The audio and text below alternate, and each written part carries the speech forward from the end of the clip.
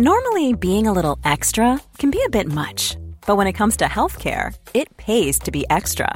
And United Healthcare makes it easy with Health Protector Guard fixed indemnity insurance plans. Underwritten by Golden Rule Insurance Company, they supplement your primary plan, helping you manage out-of-pocket costs without the usual requirements and restrictions like deductibles and enrollment periods. So when it comes to covering your medical bills, you can feel good about being a little extra. Visit uh1.com to find the Health Protector Guard plan for you. Say hello to a new era of mental health care.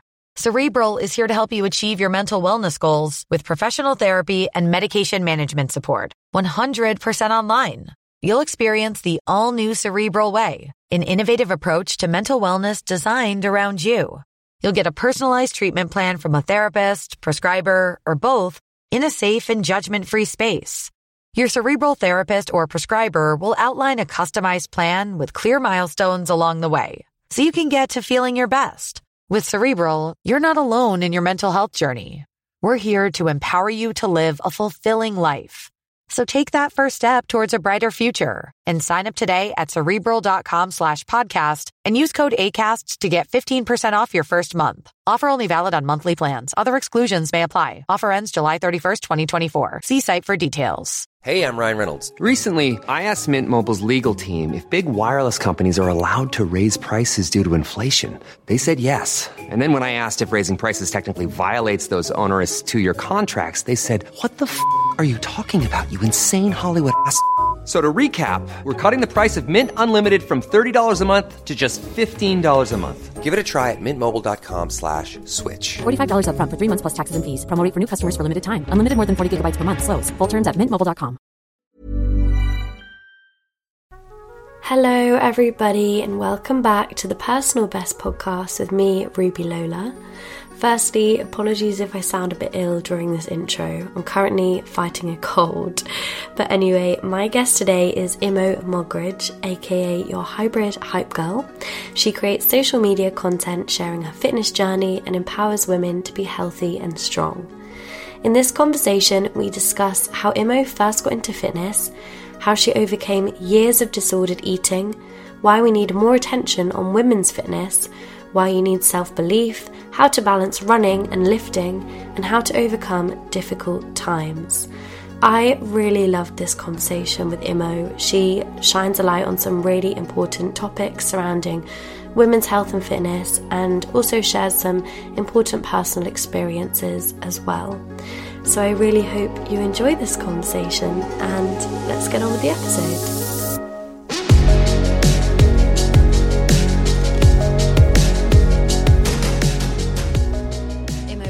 Personal Best podcast. I'm happy to be here. How are you doing? Yeah, so good, thank you. It's been a crazy few weeks, but yeah, it's been good. Well, I'm very excited to have you here because I know that we've had to reschedule as well, so yeah, it's going to be good. So, yeah. First of all, can you just give us a little personal introduction? Tell people where you're from, what do you do, that kind of thing. So I'm Imo. I am originally from the South Coast, so literally in a coastal village right by the sea. So like all my running started there, like along the seafront. And then I moved to London, it's going to be like 6 years ago now. And that was for uni. So I was at London College of Fashion. That was like a bit of a whirlwind as well. Like I didn't think that I'd get into that uni. I didn't even look at that uni. And then I got in because my direction at the time was I want to do fashion design. Really? Because I've got a creative background. I was like, I want to do this. I almost didn't apply for the uni because I was like, it's the top uni in fashion. At the time it was. Yeah. So I was like, oh, I'm not even going to apply because I won't get in.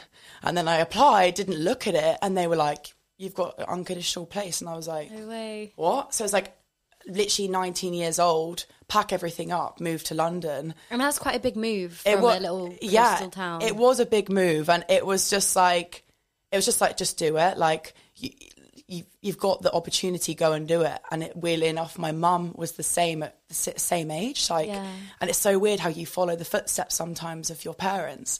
But yeah, I remember I was talking about it today. I remember one of my first like times in London. I was literally 19. I went on a night out and we were like getting in an Uber back and we were going like past the London Eye. I've got such a like strong memory of it and being like, this is so surreal. Like this is my life now. And now it's like 6 years later and I'm just like here, but don't do fashion design anymore. I moved away from it.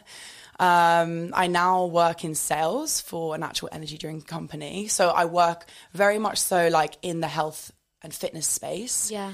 And I'm doing something that like, I'm selling something I believe in, essentially. Nice. I actually fell into a recruitment job after uni. Like I got a first from LCF in fashion design, and then I was applying to all these jobs and I was getting nowhere. The fashion industry is like super cutthroat, really competitive. Yeah. And I was like, I had this like feeling in my gut. I was like, I just don't know if it's for me. Like, I don't know if this culture is my vibe. Like, I just don't know if I want to do it. Like, I'm still, and it's weird because now I'm doing all this creativity outside of, let's say, like my job, my 9 to 5. And I'm utilising what I did back then. But yeah, like I've gone on a tangent. But like I said, when I just took the first job that I could get, basically, because I wanted to stay in London. Yeah. But that was an internal recruitment job for medical technology, which is completely different. And I mean, I had a bit of a crisis. I was like, what the hell am I doing here? Like, this is not where I need to be. But it did teach me, I guess, where I wanted to be. And I actually got made redundant in March. And I thought, oh my God, like, I literally hit rock bottom. I was like, what the hell? Like, what am I going to do? Like, I'm going to have to move back home. And I wasn't, as much as I'm close to my family, I was like, I've got to stay here. You like, kind of built a life for yourself in London at that point, yeah, I guess. Exactly. And I was just like, no, like, I've got to stay here. But I was like, I've got to move quick because I've got to pay rent. Like, and I want to be self-sufficient. Like, I want to pay for my rent. So I ended up reaching out to this community, like this running community that I built alongside the studies and then the jobs. I reached out to the people that I was going to run clubs with and I said, like, you know, have you got jobs?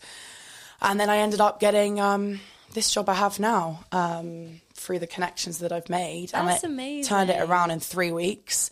And now I'm the happiest I've ever been in my job. But it just shows you that no matter what hits you in the face, the hardships, the curveballs, you're always going to get through it. That's exactly what Jenny was saying when she came on this podcast, is that when you think everything's going wrong in your life and you lose a job or you lose a guy or something, it actually can be putting you onto a different path and maybe a better path. I honestly think it's redirection. Like, also, I didn't even say, I lost my granddad and my job in the same week. Oh, and it was like, it was literally like, what more? The world is against me. I was like, what more is going to happen? Like, and previous to that, like, I had emergency surgery in my final year of university, like, and I was like, what the hell? Like, and it just felt like there was constantly things going wrong and everything wasn't going my way. Like, I was like, I finally got a job, like, I'm finally happy. Then I've lost it. Then I lost my granddad. And I was like,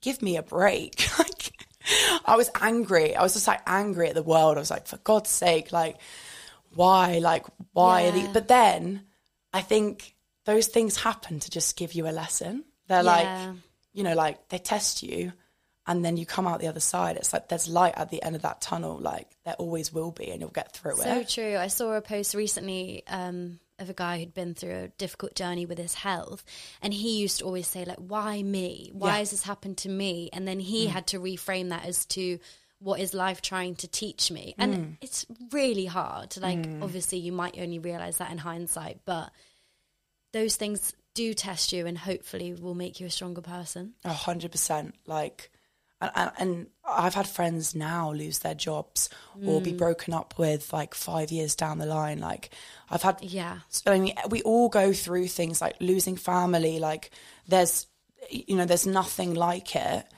but it's never, obviously that's never going to change. Like, it's horrific, but it does show you how strong you are.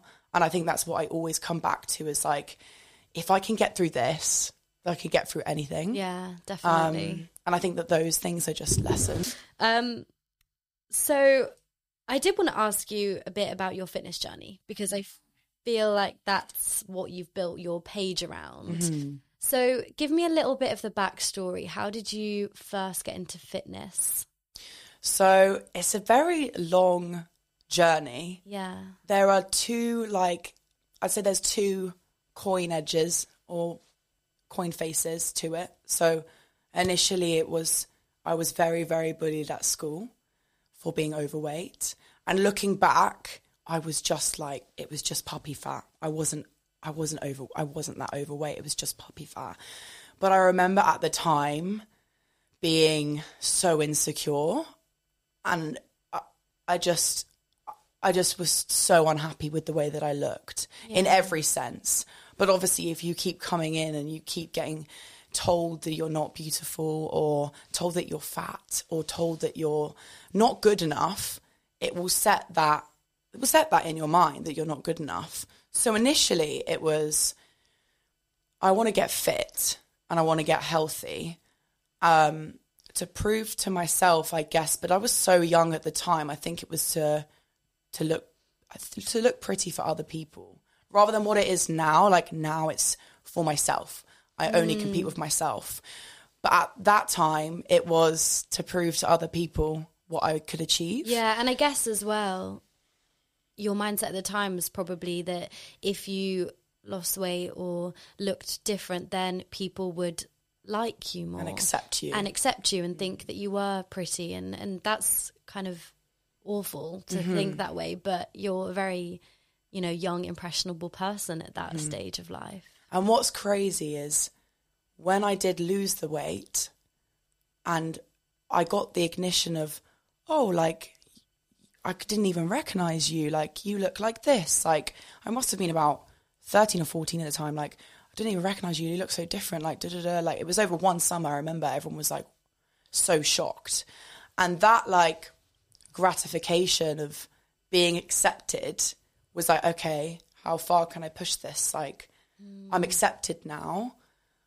That then set a premise to probably keep small and get smaller, which I think a lot of women face when they're younger, with the social media and just like that whole Tumblr era where it was the thigh gap. I remember we all compared thigh gaps and like... I remember being in the girls' PE changing rooms and we were going around saying who has a thigh gap and who doesn't. We would all stand there with our legs together. Isn't that just so weird? It honestly, like, it breaks my heart. Yeah. And I really do think that it is changing. Yeah. But we don't know, like, what is going on, because we have the TikTok now and I still see TikToks that are really dangerous and damaging. And that's why, like, I try and do what I do on my social media, and that's to empower women and encourage women to be strong rather than to be skinny and want to be their smaller self, because I guess I've come out the other side of it. But it's just, it's a horrible place, I think, and a lot of women in some time in their life will go through a period of disordered eating in a small sense or a bigger sense. Like, I mean, I grew up with even the mums yo-yo dieting, and that feeds into how you behave, because it's like, oh, that's how you lose weight, lose fat. But fat loss is so much easier than that. It doesn't need to be yo-yo diet. It's hard, but it doesn't need to be yo-yo dieting. Like, we can do it in a way where you eat chocolate, like you eat your favorite foods, you eat pizza. It's just calorie deficit. But it's crazy that back then, that is the way that we saw weight loss, and it was just damaging for us at the time. So I guess, like, that was then what set me to disorderly eat on and off for about 6 to 7 years. Really? Yeah. During your, like, teenage years? During, like, I'd say from the age of, I think, coming out of losing the weight initially, it went straight into, okay, like, how far can I push this? Like, how little can I eat? Because I need to withhold this body that people can accept in society. So it was probably from the age of 13 to 14 until, like, on and off. Like, there's the thing called like quasi-recovery. When you have an eating disorder, there's a thing called like you slightly recover, but you don't fully recover. It was very much so I would recover and be a healthy weight, but if I went through a bad patch, I would go back to restricting and control, and I'd have periods where I'd get underweight and come back. But I'd say truly until 3 years ago, I actually mentally got through it and got over it and got past it because I decided I was going to bulk.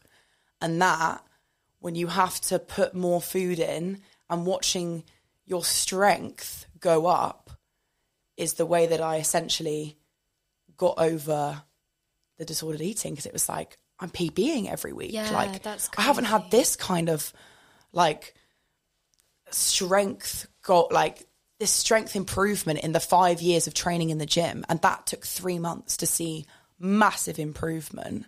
And I was just like, I can't believe that I've wasted this much time. Like, this is, and something just clicked. And like a light bulb moment. And I can't even tell you what conversation it was, what made me do it, but it was just like, I've had enough. I've had enough of being scared of food. I've had enough of not enjoying food. I've had enough of wanting to be the smallest version. Like, I want to be the strongest person mentally and physically. And it was just a light bulb moment. Yeah. And I think what's then led on from that in my fitness space is, and now more than ever this year has been, I've got to share this story because there are still people that are going through that, and they will continue to go through it until they have that light bulb moment. They have to want it.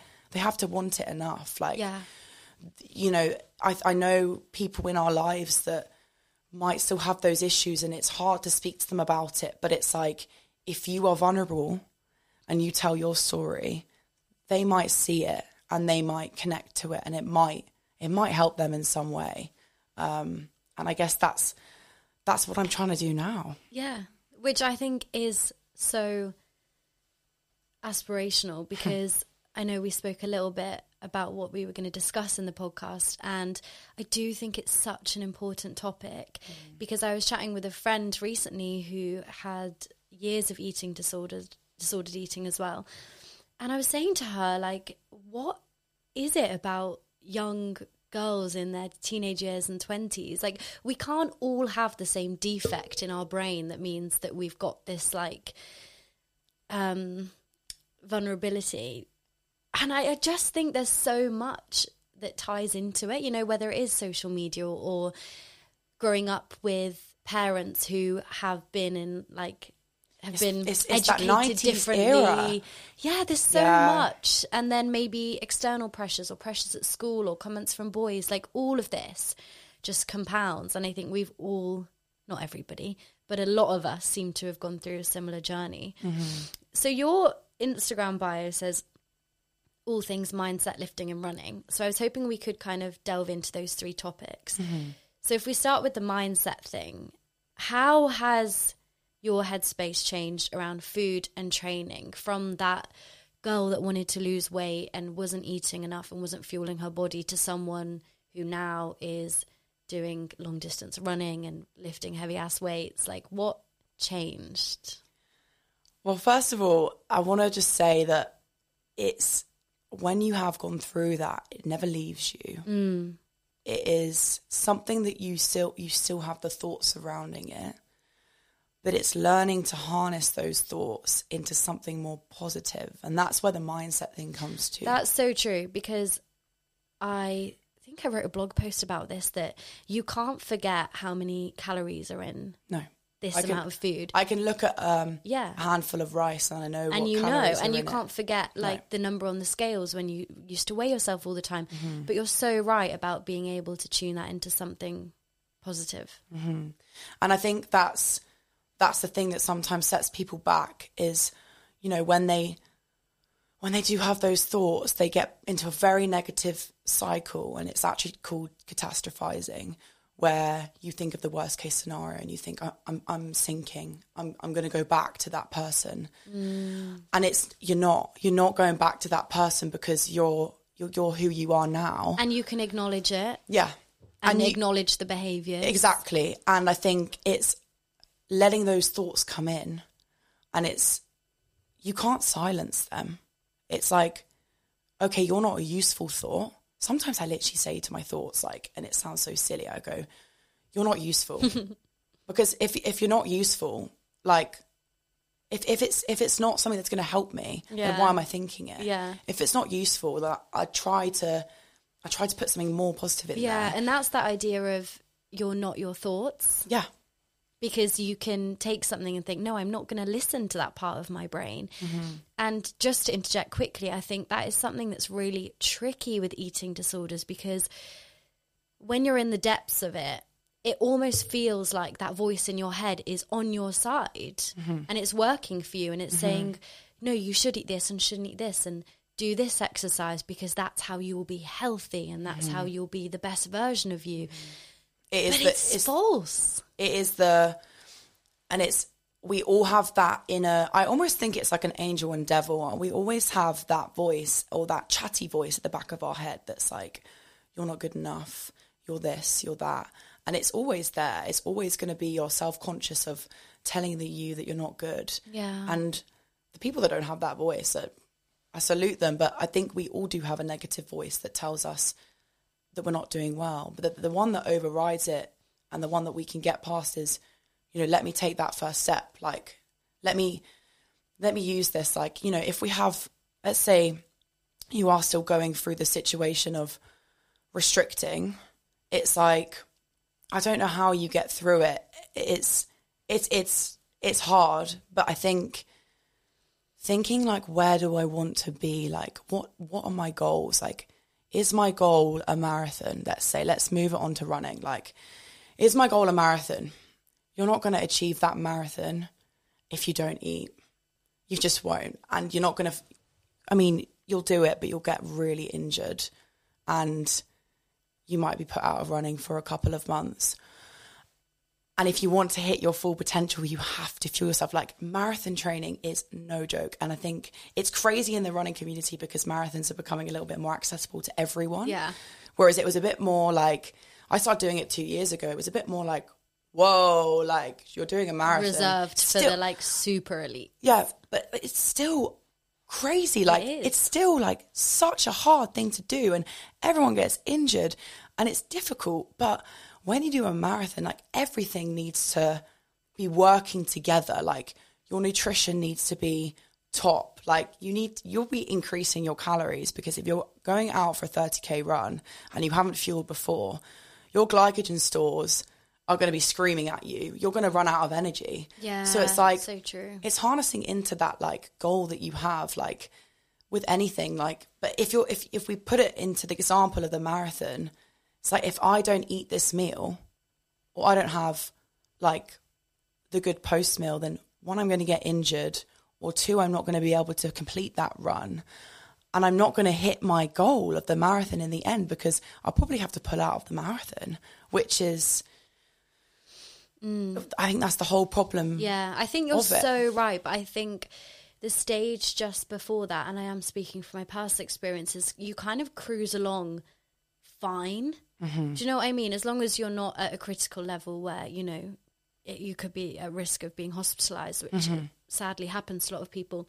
Like, for me, I was underweight, but I could still go to the gym, and I thought, oh my gosh, I'm so healthy because I'm doing these running clubs and these circuit classes and going to the gym. And, I'd be at sleepovers with friends and not eat the sweets and chocolate and think, oh, but I had the same, and people be healthy. And people wouldn't even offer it to me in the end, because they'd be like, oh, you're the health, and it'd be like, you're really healthy. And it's like, and that was but now I look at it, if somebody did that around me now, I'd be like, that's not healthy. Yeah. That isn't healthy. Exactly. And I think you can kind of stay at that level for quite a long time. Until someone calls you out. Yeah. And also, it's only when you then choose the path to recovery that you realise how much potential you've kind of missed off, if that makes sense. Like, as soon as I started fueling myself and gaining a bit of weight, I had so much more energy. Yeah.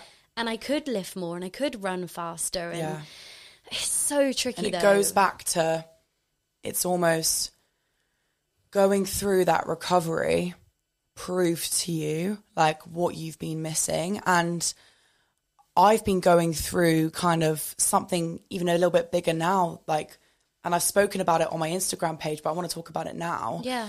Is I've been recovered for 3 years. Like, I am the healthiest and the fittest I have ever been in my whole life. But because of the way that I malnourished my body for that many years, I'm essentially handicapped in some way because I malnourished my body for that long. It's still recovering off that. Right. And I sat down, so I'm training for my 4th marathon. My body's become conditioned to it. I feel like, you know, I was on for a personal best. And I sat down with my coach and my physio, and they were like, you know, you're training a lot. Have you ever considered, like, you know, you are set to get a stress fracture because of your history? Like, you're having a few niggles. Like, we've got to be careful with these niggles because, you know, for one, women are they tend more to have lower bone density, so than men. And then if you put someone in the situation who has had an eating disorder, they are even more high risk of a stress fracture. And this is something that I don't see talked about. What is a stress fracture? A stress fracture essentially is, so I've got a grade 3 grade 3 tibial stress on both sides. So it's essentially, say if you had shin splints, that'd probably be I might butcher it, but it might be like a grade 1, grade 2. A stress fracture is a grade 4. So I've got to the point where in my training, I've trained so hard and I've learned to ignore the pain that I've missed the signs of an injury. I mean, that's the issue with marathon training, is sometimes you learn to ignore the pain. But what I'm learning now is you cannot ignore the pain in training.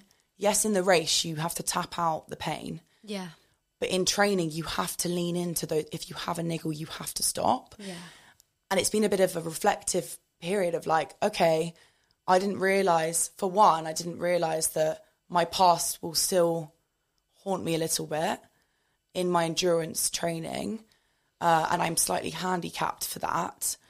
But I didn't realise that, you know, like, for instance, like all this stuff about women's health that, you know, we're trying to keep up with, you know, the men, which is great, but our cycles can affect the way that we train. Yeah. And like, you know, like you're more set to get an injury a week before your cycle, which is just really crazy. Yeah, there's so many statistics about it. It's something that I'm learning about now in women's health. It's like you have to, I know we're learning that you need to like kind of work with your cycle because it could end up, you know, harming you in injury, which is amazing in the space because I think women's health is being more spoken about, you know, where the history of women's health research is 6% of sports research in women. It's 6% of like the whole sports science is only exclusively on women. So all of the other research has been on men and then just put onto a woman's body. And it's like our bodies are so different. I listened to a podcast on the exact topic. I think it was the Not So Fit Couple podcast of Lucy Davis. Yeah, I love that. And I think, it was titled like Women Are Not Mini Men. Yeah. And like, take Lucy Davis, for example. She's an insane athlete, but is still a woman who has a period and has to work around that. And it does feel like it gets left out of the conversation a little bit. It does. And I think, for instance, I went to this women's event yesterday evening, and it was 5 women who took on this challenge, and it was all centered around like Garmin safety and strong women. But they opened up the conversation of ultra marathon runner, I can't remember her name, but it's Sophie. She has a platform called She Races, and she's a GB ultra marathon runner. And essentially they've made this platform where they are trying to change races to suit women, because these women are going to ultra marathon runs, 250 kilometer runs. And for instance, like there's only a Portaloo with no running water. And what if a woman is on their period and they don't have the right like,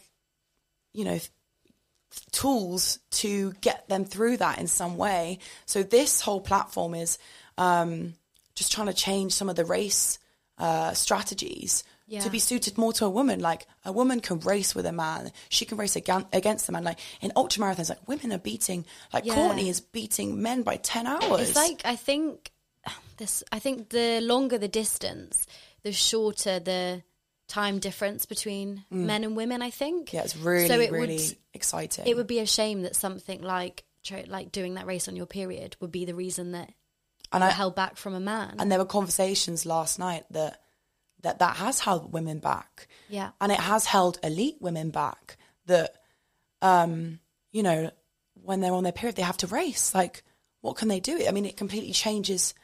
I mean, let's say you're an elite athlete and you have a race and suddenly you're on your period. Like, it's going to change the way that you fuel and your digestion. And it's just crazy that, this topic is only really coming to light and people are working on the back line. But I'm seeing more and more stuff about it now. Like, yeah. And I want to be at the forefront of that, I guess, and try and champion it, because we deserve to be in the same space as men, but we do have different bodies. Yeah, and exactly. Yes, we can race the men and we can be there at the races, but there needs to be more conversations around these taboo subjects. Yeah, I think you even made an Instagram post about your why. And I always love asking people this question, like their reasons for doing what they do. And in that you said your why is almost empowering that younger girl who didn't eat enough, cared too much about the way she looked and wanted to be smaller. And I really feel like you are doing that, and that is what your platform does, and even just in this conversation today. But what, I guess, like, now you've kind of gone through that recovery and you spend a lot of time in the running community and with other fitness people, what would your advice be to kind of empower that person? Normally, being a little extra can be a bit much. But when it comes to healthcare, it pays to be extra. And United Healthcare makes it easy with Health Protector Guard fixed indemnity insurance plans. Underwritten by Golden Rule Insurance Company, they supplement your primary plan, helping you manage out-of-pocket costs without the usual requirements and restrictions like deductibles and enrollment periods. So when it comes to covering your medical bills, you can feel good about being a little extra. Visit uh1.com to find the Health Protector Guard plan for you. Hey, I'm Ryan Reynolds. Recently, I asked Mint Mobile's legal team if big wireless companies are allowed to raise prices due to inflation. They said yes. And then when I asked if raising prices technically violates those onerous two-year contracts, they said, "What the f*** are you talking about, you insane Hollywood ass?" So to recap, we're cutting the price of Mint Unlimited from $30 a month to just $15 a month. Give it a try at mintmobile.com/switch. $45 up front for 3 months plus taxes and fees. Promo rate for new customers for limited time. Unlimited more than 40 gigabytes per month. Slows full terms at mintmobile.com. I think it's just believing in yourself. And I know that that's, like, I think there's so many things that you can do, but it all comes from, I think, when you go through tough times, you don't believe in yourself and you do let that negative voice come in, but it comes back to starting to just stay in your own lane and remember your purpose. Like, like you said, like, I've realized off the back of some hard times, I have a story to tell that could tell, it could help someone and make them believe in themselves, because I did it. Like, I was eating like that for 6 to 7 years and I never saw a way out. Yeah. I never did. And I never believed in myself. And, like, to be honest with you, only until this year, I've started believing in myself. And it's crazy. But my platform has almost, like, become this safe space for me to open up to people. And I find it almost easier to write a voiceover where I explain kind of what I've been through, than to sometimes tell my friends, which is crazy. But I think, it comes back to realigning with what you want to achieve in your life. And you don't always need to figure out what your purpose is, but I think the tough times actually get you to that purpose. Yeah, that's so true. I genuinely do. Like, everything that's happened to me in the space of a year, there's been a lot of lows, but it's realigned me to the direction that I want to be.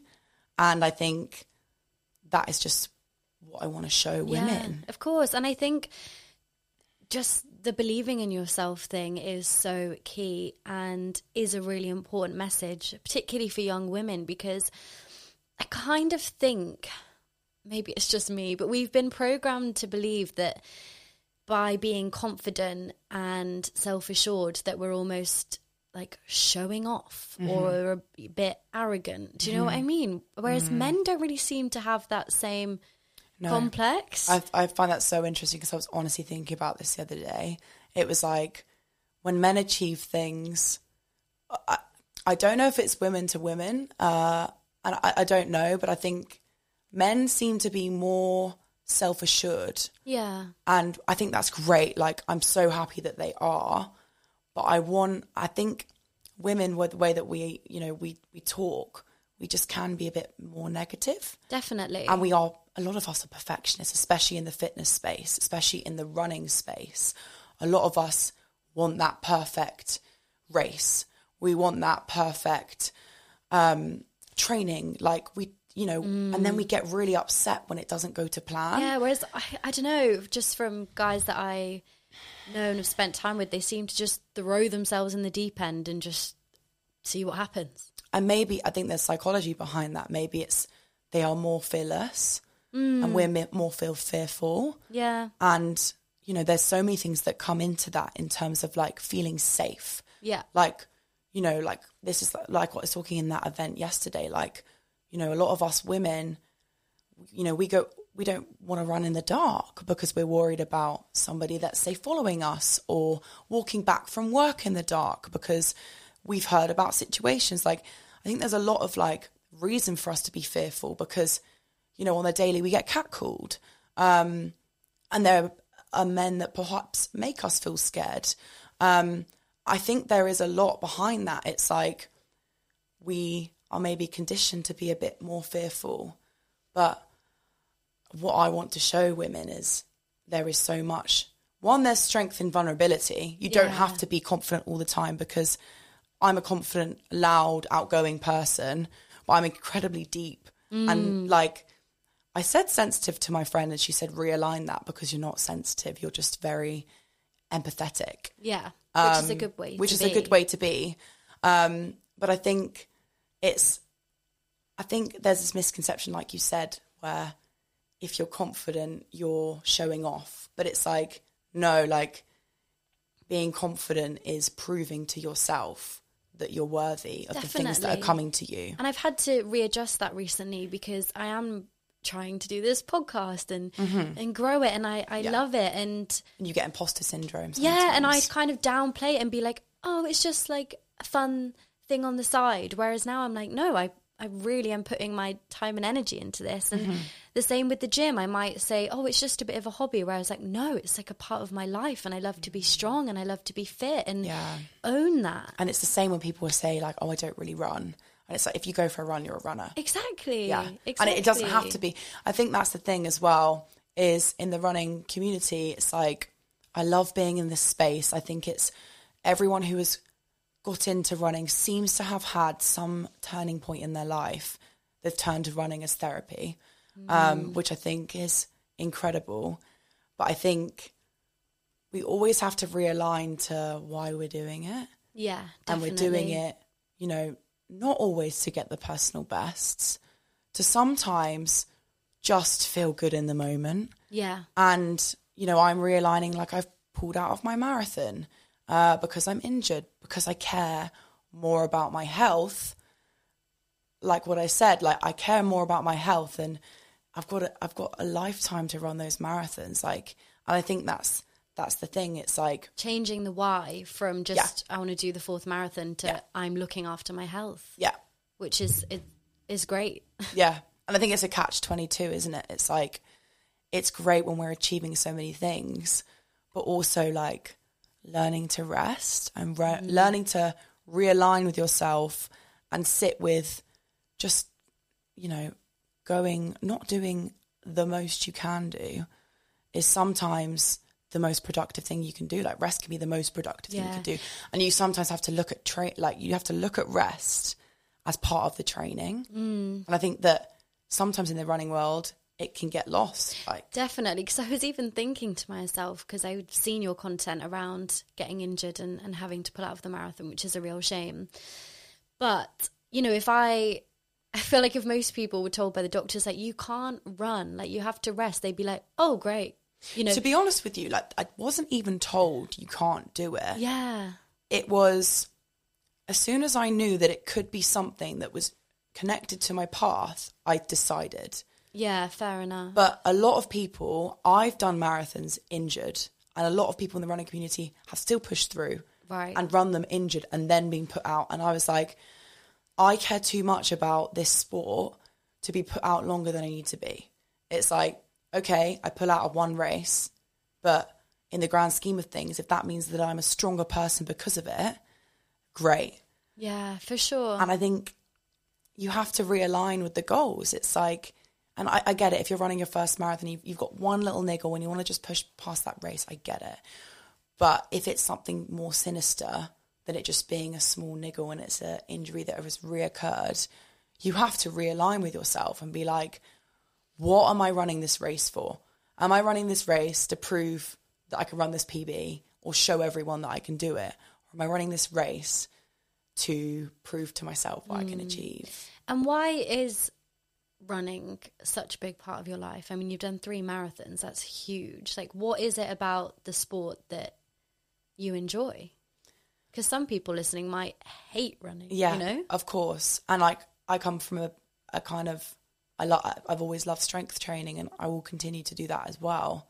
But I think obviously running has become a focal point. Yeah.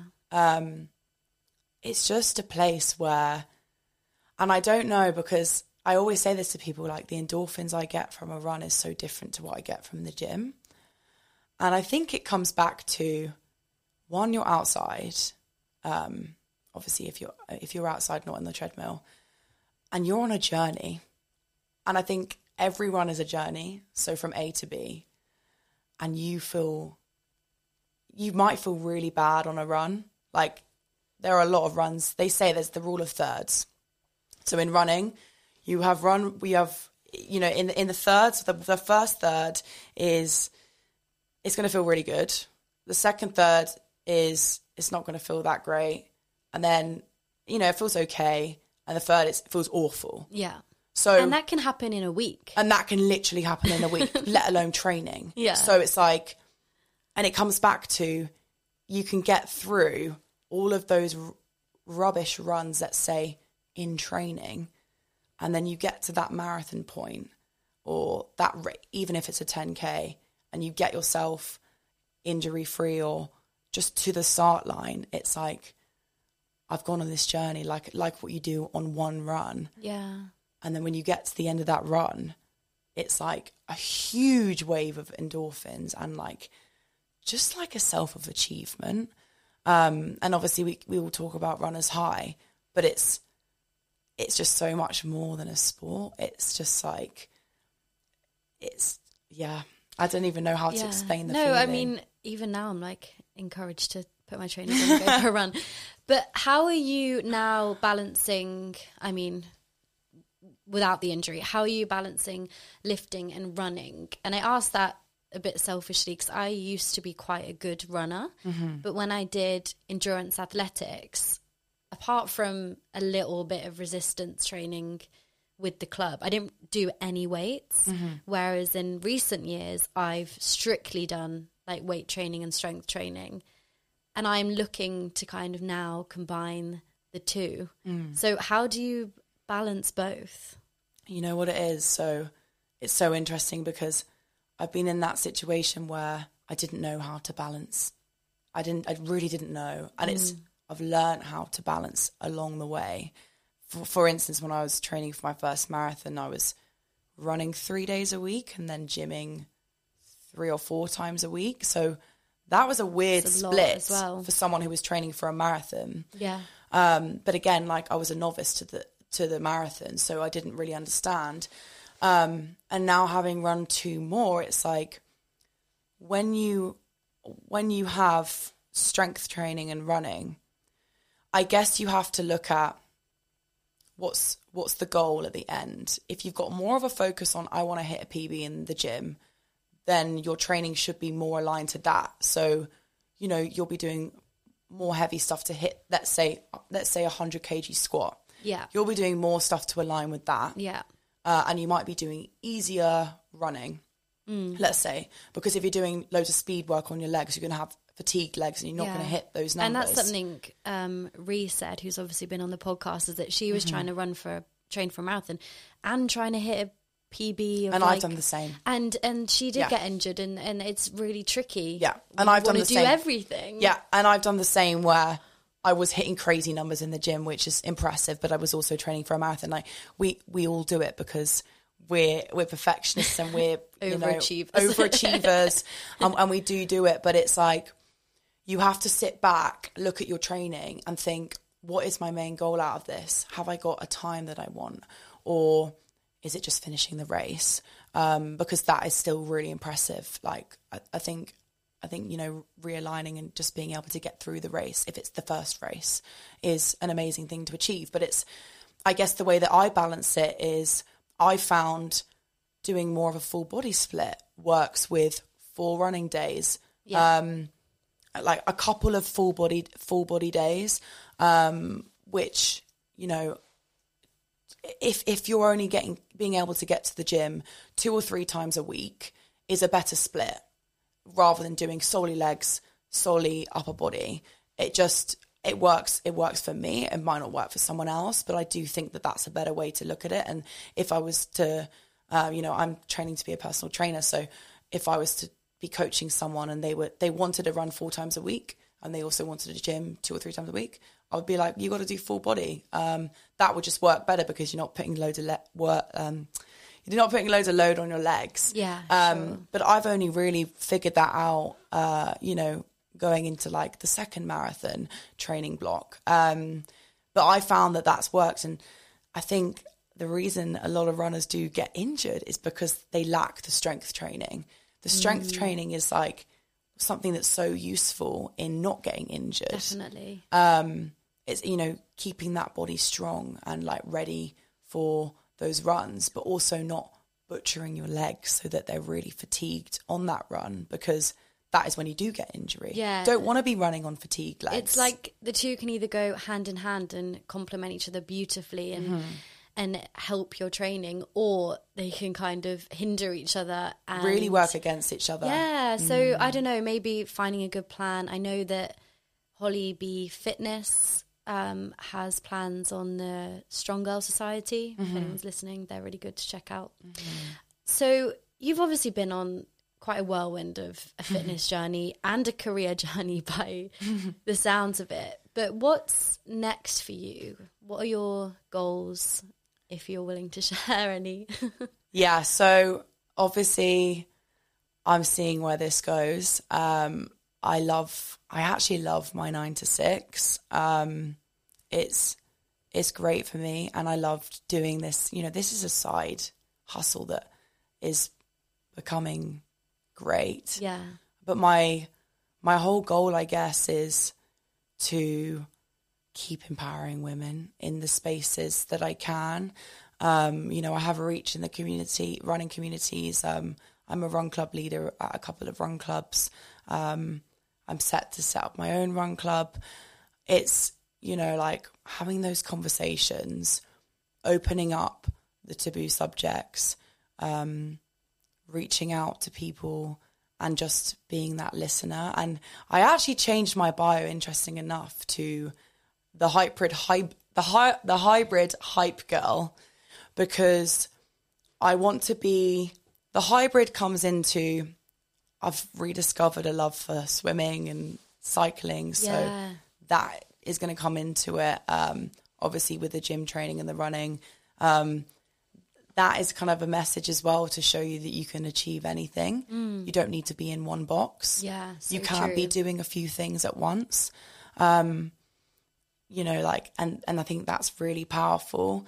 But it's just to keep sharing the message, keep learning more about women's health, getting qualified so I can coach women to do the same thing that I've done, and just, I guess, keep going where we're going. Yeah. I never like to set to what I used to do in my life is set my 5-year goal plan, and I was so set on what my job would look like, and I've come out and I've done every single job under the sun, and I still don't know. Yeah. But I think there's beauty in not knowing.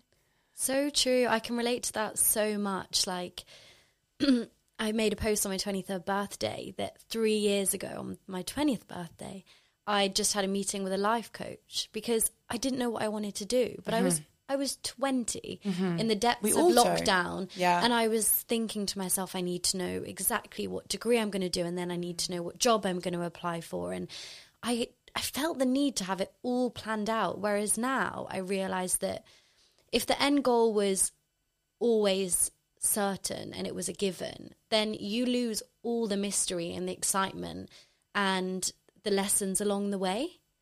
Yeah. Like, enjoy I think it's hard. that.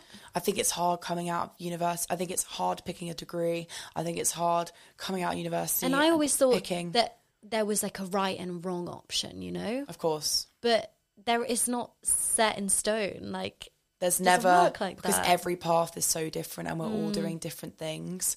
And yes, there are people that, they're studying to be a doctor and they know their paths and they're amazing people, great. Yeah. But, for the rest of us that still don't have it figured out, I guess that'd be my advice, is just live in the present and go with it. Because as soon as I let go of the control, things have started happening that I couldn't.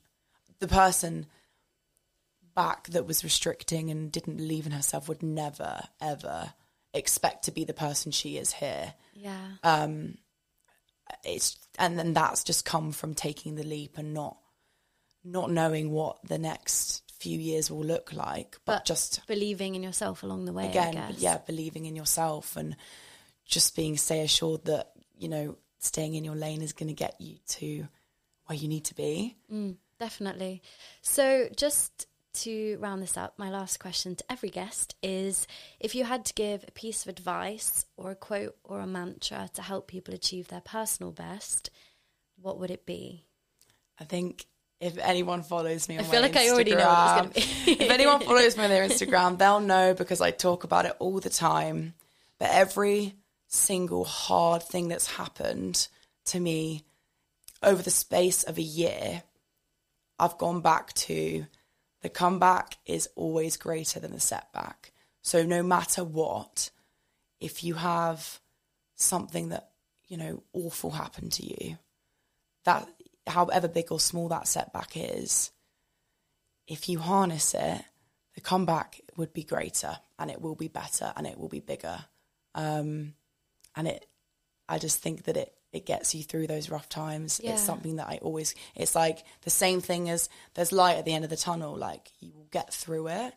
And that is just a really good way to reframe the, why is it happening to me? It's like, this is happening to you because the comeback is going to be greater. Yeah, it's something similar to what Hercules said on the podcast, is you will get through this. And he said, if you're here now, you have a 100% success rate of getting through all the hard things that have ever happened to you. Exactly. By virtue of you still being here and pushing forward. And I think that chimes in so beautifully with all the conversations I've already had with inspiring people. Like, all of them have faced setbacks, whether it be not getting into the university they wanted, or getting broken up with, or going through disordered eating, or having grief in the family. All of these things are shit.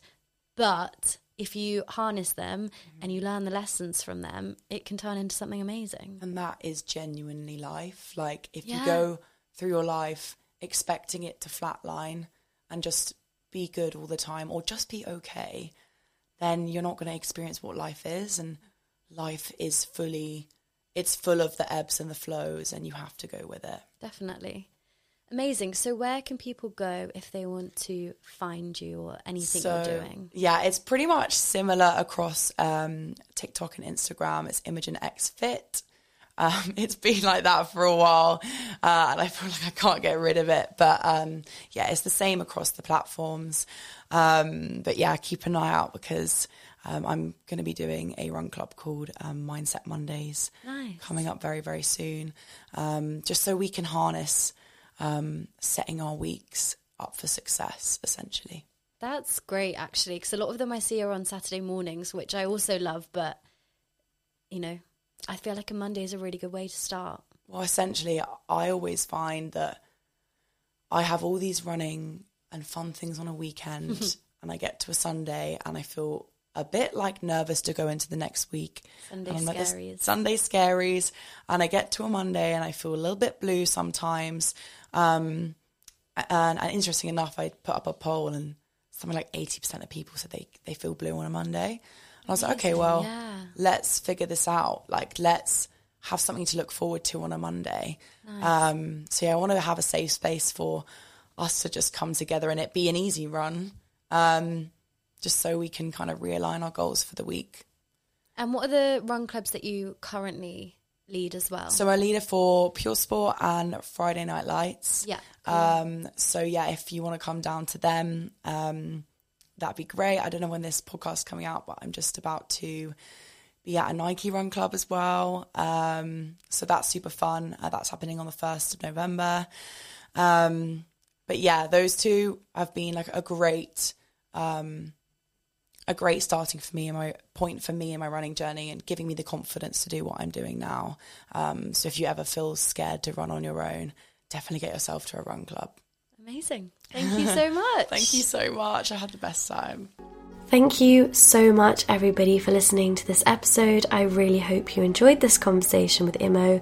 If you did, please don't forget to leave a review on Spotify and also share on social media so that more people can find the podcast. Anyway, I'll see you next week for a very exciting episode. Bye for now.